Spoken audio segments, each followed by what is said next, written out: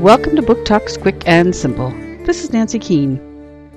Captain Arsenio was a funny little man, and more than anything in the whole wide world, he wanted to fly.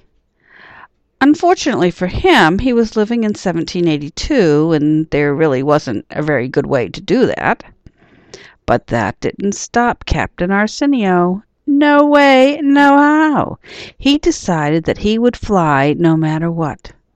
And his attempts were, shall we say, less than spectacular?